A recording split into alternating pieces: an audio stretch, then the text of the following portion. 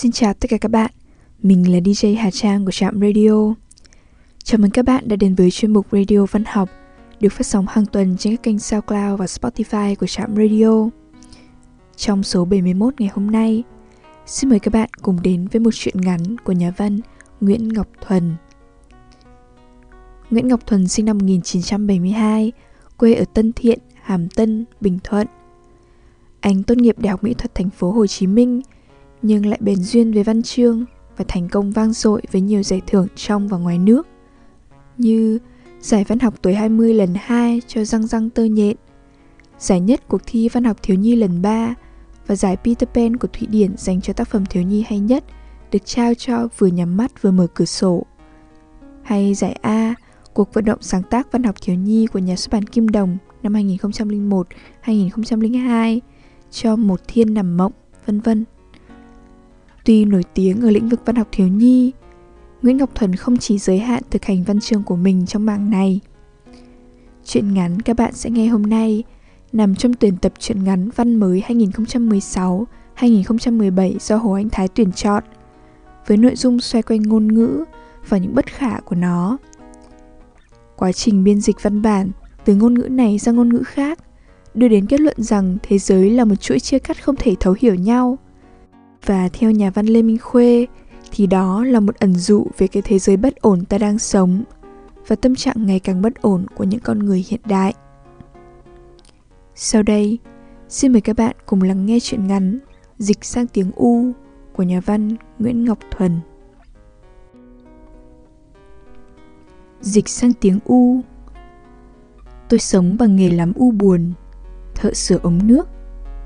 Năm 20 tuổi cưới một ai đó làm vợ. Sở dĩ nói một ai đó là bởi tôi có khả năng vừa khít với bất cứ ai có thể sống với tôi.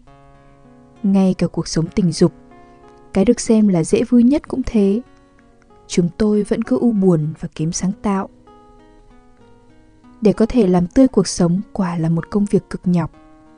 Tôi cố thử một vài cách nhưng không thành công. Có cái gì đó khá kịch cỡm trong quá trình cải thiện hạnh phúc. Nhưng tôi vẫn thích bắt đầu câu chuyện về mình bằng những chi tiết khác, ngôn ngữ tình yêu của chúng tôi.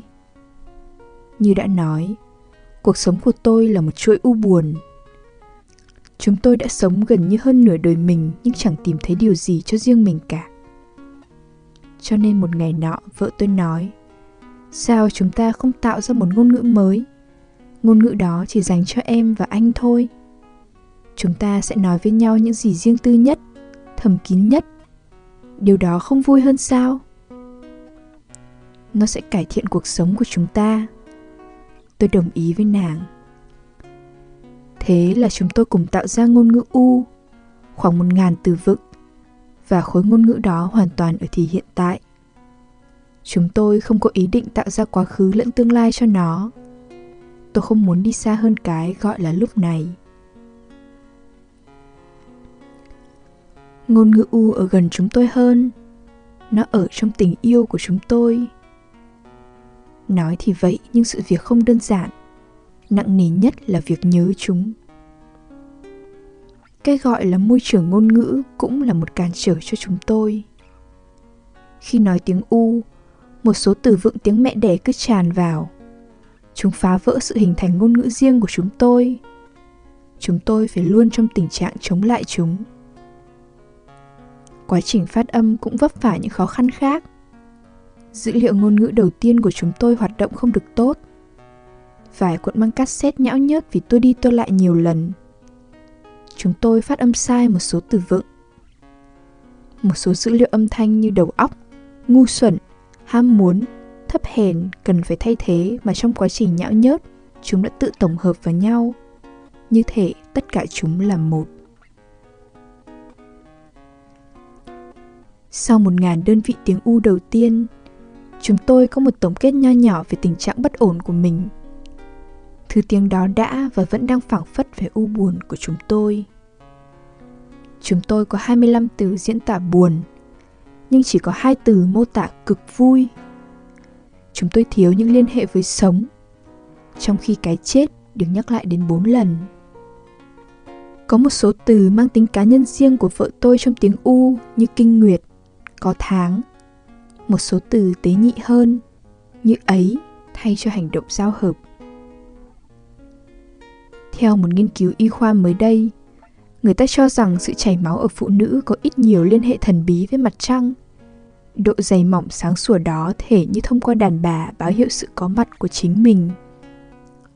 Điều này thật phù hợp với một vài truyền thuyết cũ mà vợ tôi thích. Chúng tôi còn đang phân vân có nên đưa từ chảy máu vào trong tiếng U. Quá trình tạo ra tiếng U còn gieo vào trí óc chúng tôi một vài hình ảnh huyền hoặc, như chúng tôi đang chứng kiến thời điểm ban đầu, lúc nhân loại còn là thú hoang. Chúng tôi nhảy cẫng và tìm cách gọi tên thế giới. Chúng ta sẽ gọi thế giới quanh mình như thế nào đây? Khi bạn sợ, bạn sẽ gọi điều đó như thế nào? Còn lúc bạn vui? Ngôn ngữ chắc đã được sinh ra trong quá trình tạo dựng đó. Như đã nói, quá trình tạo dựng tiếng U là quá trình loại bỏ tiếng mẹ đẻ, một quá trình tỷ lệ nghịch. Càng loại bỏ triệt để bao nhiêu, trí nhớ về tiếng U càng tăng lên trong chúng tôi bấy nhiêu. Số từ vựng tăng dần, 1000, 1200, rồi 1317. Không lâu sau đó, chúng tôi đã có thể dùng tiếng U trong cuộc sống hàng ngày. Tất nhiên, dùng chúng ở tình trạng rất tinh lược. Cái hay của sự tinh lược này là giúp chúng tôi đơn giản hóa cuộc sống. Quá trình sống, những gì phức tạp nhất không thể nói được, chúng tôi nói bằng tiếng U. Một cuộc tái tạo cuộc sống theo nghĩa của riêng mình, với một vẻ dè sẻn nhất. Một hôm vợ tôi nói, sao chúng mình không dịch một số sách ra tiếng U nhỉ? Thật là một ý nghĩ gây sốc. Nó giống như đang giữa hội nghị khách hàng thì bất ngờ bạn thốt lên từ có kinh trên micro vậy. Đồng thời cho thấy chúng tôi đã và đang dấn rất sâu vào cuộc chơi. Tôi có cảm giác rằng chúng tôi hẳn sẽ không rũ ra được nữa khi lao vào cuộc chơi công phu này. Nhỉ, tại sao mình không làm lấy một cuốn? Tôi phụ họa nàng. Đó còn là hình thức chống trầm cảm cho cuộc sống của chúng tôi. Một vấn đề cũng đau đầu không kém khi lỡ đặt ra một câu hỏi hay là phải trả lời cho nó một cách hay ho hơn. Dịch cuốn gì đây? Đâu là cuốn sách đầu tiên của thế giới này cần được dịch? Tôi vẫn chủ trương chẳng nên đọc cuốn sách nào cho ra hồn trong quãng đời tôi sống, bởi tôi nhớ dai. Tôi sợ mình phải nhai lại những gì mình nhớ. Tôi sợ con chữ như sợ cái cách ăn bao nhiêu ói ra bấy nhiêu. Thường thì tôi chỉ đọc trước khi đi ngủ, trong mơ trôi tuột vào chữ nghĩa như một mê hồn trận, và dáng quên đi khi thức dậy vào sáng hôm sau. Nhưng điều đó không hề cản trở tôi trong việc tạo nên một thế giới ngôn ngữ riêng, tiếng U của tôi. Một vài ngôn ngữ trên thế giới tồn tại chỉ khoảng vài trăm từ. Tiếng U của chúng tôi dầu sao cũng sống động hơn. Nó đã đi đến con số 1525 từ. Nhưng với ngần ấy, liệu chúng tôi có thể dịch chuyển một cái gì đó cho ra trò? Và đó sẽ là cuốn gì? Tôi rụt rè hỏi vợ. Em thấy cuốn Tấn trò đời là phù hợp nhất. Nàng nói, đó là cuốn mà chúng mình sẽ bắt tay vào. Tấn trò đời sao? Vâng, Tấn trò đời. Thật khó hiểu cho lựa chọn này. Thậm chí tôi còn chưa đọc nó. Nhưng dù sao với tôi, cuốn sách cũng có một cái tên hay, tạo nên một vài liên hệ cần thiết với thân phận người dịch như chúng tôi. X nói, anh có thể dịch xuôi, dịch ngược, dịch từ dưới lên, từ trên xuống, dịch thoát ý, dịch tóm ý, dịch từ từ sang từ, dịch từ tâm ra, dịch từ vỏ vào. X là người có nhiều kinh nghiệm lạ lùng. Ví dụ cuốn Nổi hứng, nàng dịch sang tiếng Anh, rồi từ bản tiếng Anh dịch sang tiếng Bồ. Từ tiếng Bồ nàng dịch sang tiếng Hán, tiếng Thổ. Từ tiếng Thổ sang Thụy Điển, sang Bali. Từ Bali sang Tiệp Khắc, từ Tiệp Khắc dịch sang tiếng Việt. Nàng có 2 bản tiếng Việt của Nổi hứng. Quá trình nổi hứng đó ngốn mất của nàng 12 năm. Với thời gian đó, nàng đã trải nghiệm các kiểu dịch từ tân kỳ cho đến lạ lùng nhất. Bạn thấy đó, một khi bắt tay vào, bạn sẽ nhận ra có một số thứ sẽ mất đi trong quá trình chuyển dịch, hoặc những rác rưởi sẽ thêm vào khiến nó phình to ra. Có những từ rất ngắn trong tiếng Việt nhưng bắt buộc phải dịch rất dài sang tiếng Nga. Rồi từ những cụm từ rất dài sang tiếng Nga đó đã trở nên dài hơn nữa trong tiếng Hàn. Rồi từ tiếng Hàn sang tiếng Pali cũng vậy. Có đôi lúc đứng trong văn cảnh của ngôn ngữ bên đây, bạn không thể nào hiểu được bên kia nói gì. Bạn hoàn toàn lạc lối. Ngôn ngữ không phải thứ sáng tỏ. Càng nhìn kỹ nó hơn, bạn càng cảm thấy mịt mờ. Bạn sẽ nhận ra một sự chia cách kỳ lạ. Thường người ta có xu hướng tra văn bản gốc qua ngôn ngữ trung gian để tìm hiểu thêm. Nhưng điều đó không phải là điều tôi muốn. Sở dĩ có quy trình từ Anh sang Bồ sang Hán sang Thổ là vì muốn mình như một kẻ xuyên qua mọi thế giới ngôn ngữ mà không đi theo một trình tự nào. Tôi thử đặt mình như một văn bản và muốn xem cách mà thế giới đọc hiểu văn bản ra sao. Tôi muốn xóa bỏ nguồn gốc, cái mà người ta thường vịn vào đó mỗi khi muốn vạch mặt một sự sai trái, trong khi không ai vạch cái nguồn gốc cả. Trong quá trình chuyển dịch, tôi nhận ra sự phai mờ của những thứ ban đầu. Càng lúc như một mê trận, những ý nghĩa đích thực hoàn toàn lạc lối, những đường viền giữa các con chữ nhòe mờ, lẫn vào nhau.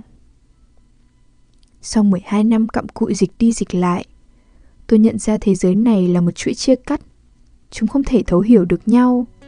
Một cái gì đó cứ thay đổi dần sau mỗi lời nói được biên dịch, mỗi ý nghĩa một tối đi, và đến một lúc chúng bắt đầu tự mâu thuẫn. X nói. Đây là một đoạn ngắn của nổi hứng.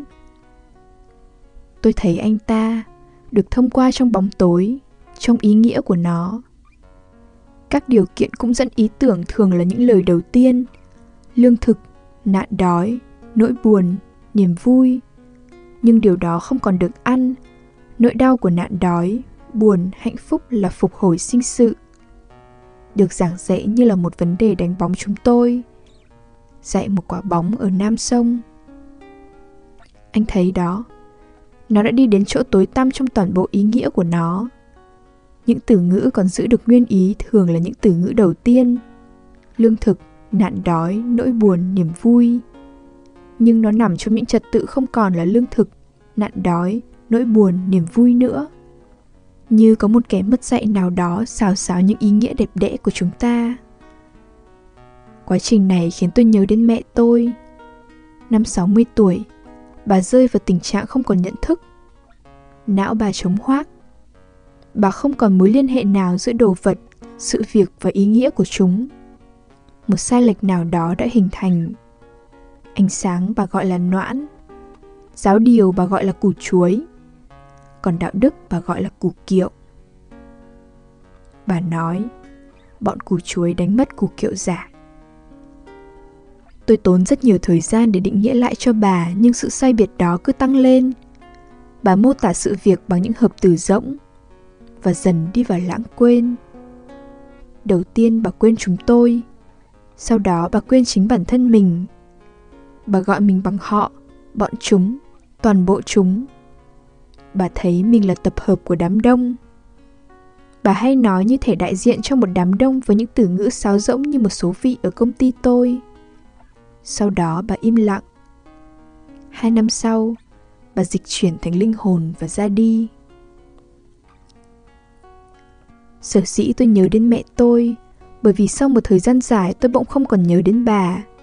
Tôi tự hỏi tại sao tôi không hề nhớ đến bà. Tôi thiếu tình thương yêu với bà chăng? Quá trình biên dịch kết thúc đã đưa tôi đến kết luận. Tôi đã diễn dịch tình yêu thương của tôi không đúng với bản chất của nó. Tôi đã đánh mất văn bản ban đầu, thay bằng những thứ trung gian kém tin cậy hơn. Nó giống như trường hợp cuốn nổi hứng của tôi lúc ngắc ngứ trong tiếng Pali, và một lần nữa tiền đề cho sự ngắc ngứ ở tiếng Thổ Nhĩ Kỳ, tiếng Hàn Quốc. Sau cái chết của mẹ tôi, mọi thứ trong tôi tự dưng dịch chuyển về quá khứ. Tôi thấy mình không còn thuộc về hiện tại mỗi khi nghĩ đến bà. Tôi như nhìn thấy một vài hình ảnh lúc bà còn sống, một vài ký ức mà tôi tưởng chừng đã quên. Vì một số kinh nghiệm có được trong quá trình dịch nổi hứng, tôi quyết định không diễn dịch nó nữa. Tôi chấp nhận nó. Tôi đã sống một đời sống chống diễn dịch trong chính bản thân mình. Câu chuyện của X về những khía cạnh khác của việc dịch thuật khiến tôi lưỡng lự. Có cần phải dịch tấn trò đời ra tiếng U? Tôi vừa nhìn thấy bộ sách đó trên bàn X, dày cộm, dày đến phát nản lên được. Một bộ sách dày như thế hẳn có thể giúp tôi ngủ ngon đến vài năm một cách bình yên. Nhưng khi dịch nó, tôi sẽ bắt đầu thao thức với những tấn trò đời. Và lại, chúng tôi sẽ không đủ vốn từ tiếng U để dịch. Hay là chúng ta đợi đến lúc vốn từ tiếng U nâng lên cái đã? Tôi nói với vợ, và tìm cách thoái thác. Nhưng nàng không đồng ý. Với 1000 từ, nàng tâm niệm một đứa trẻ vẫn có thể sống sót trong một môi trường phức tạp nhất, điên rồ nhất, ngu ngốc nhất cũng như hạnh phúc nhất. Và nó vẫn dư sức hiểu được thế giới ấy theo cách của nó. Thậm chí theo nàng, con người chỉ nên có vốn từ khoảng 1000 từ thôi.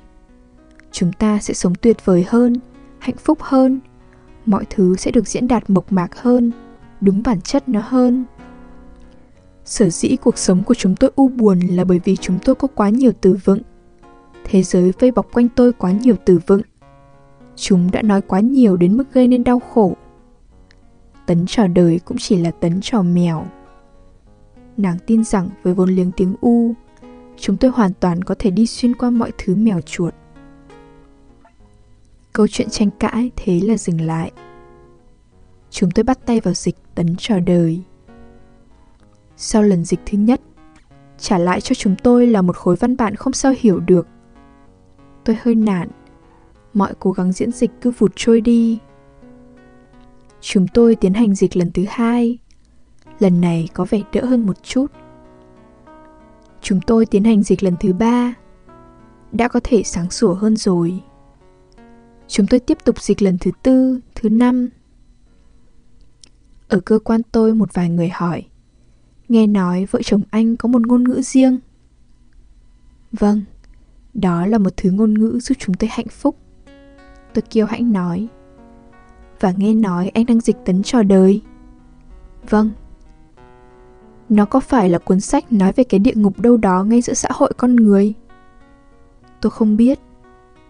Vậy bọn xấu xa trong tiếng U thì nói làm sao? Bọn xấu xa ư? Tôi kinh ngạc thốt lên. Đó là thứ tôi đang thiếu trong tiếng U. Trong tiếng U của chúng tôi không có bọn xấu xa.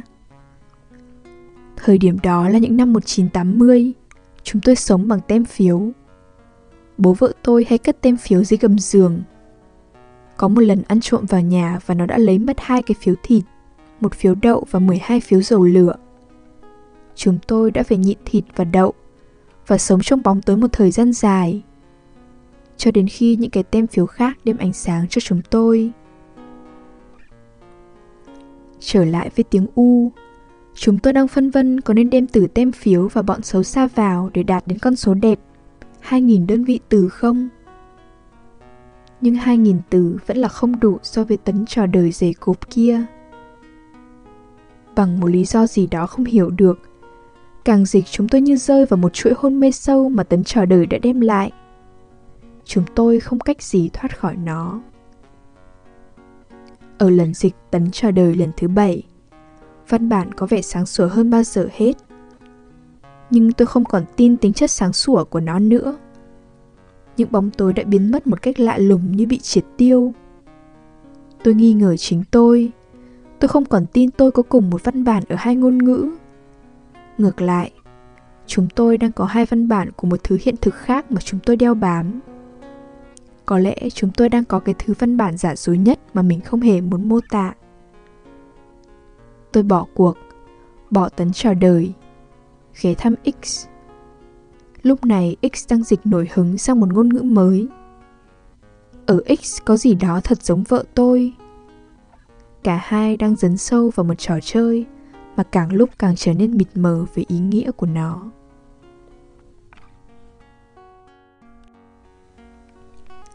Đêm đã khuya, thời lượng của chương trình đến đây là kết thúc.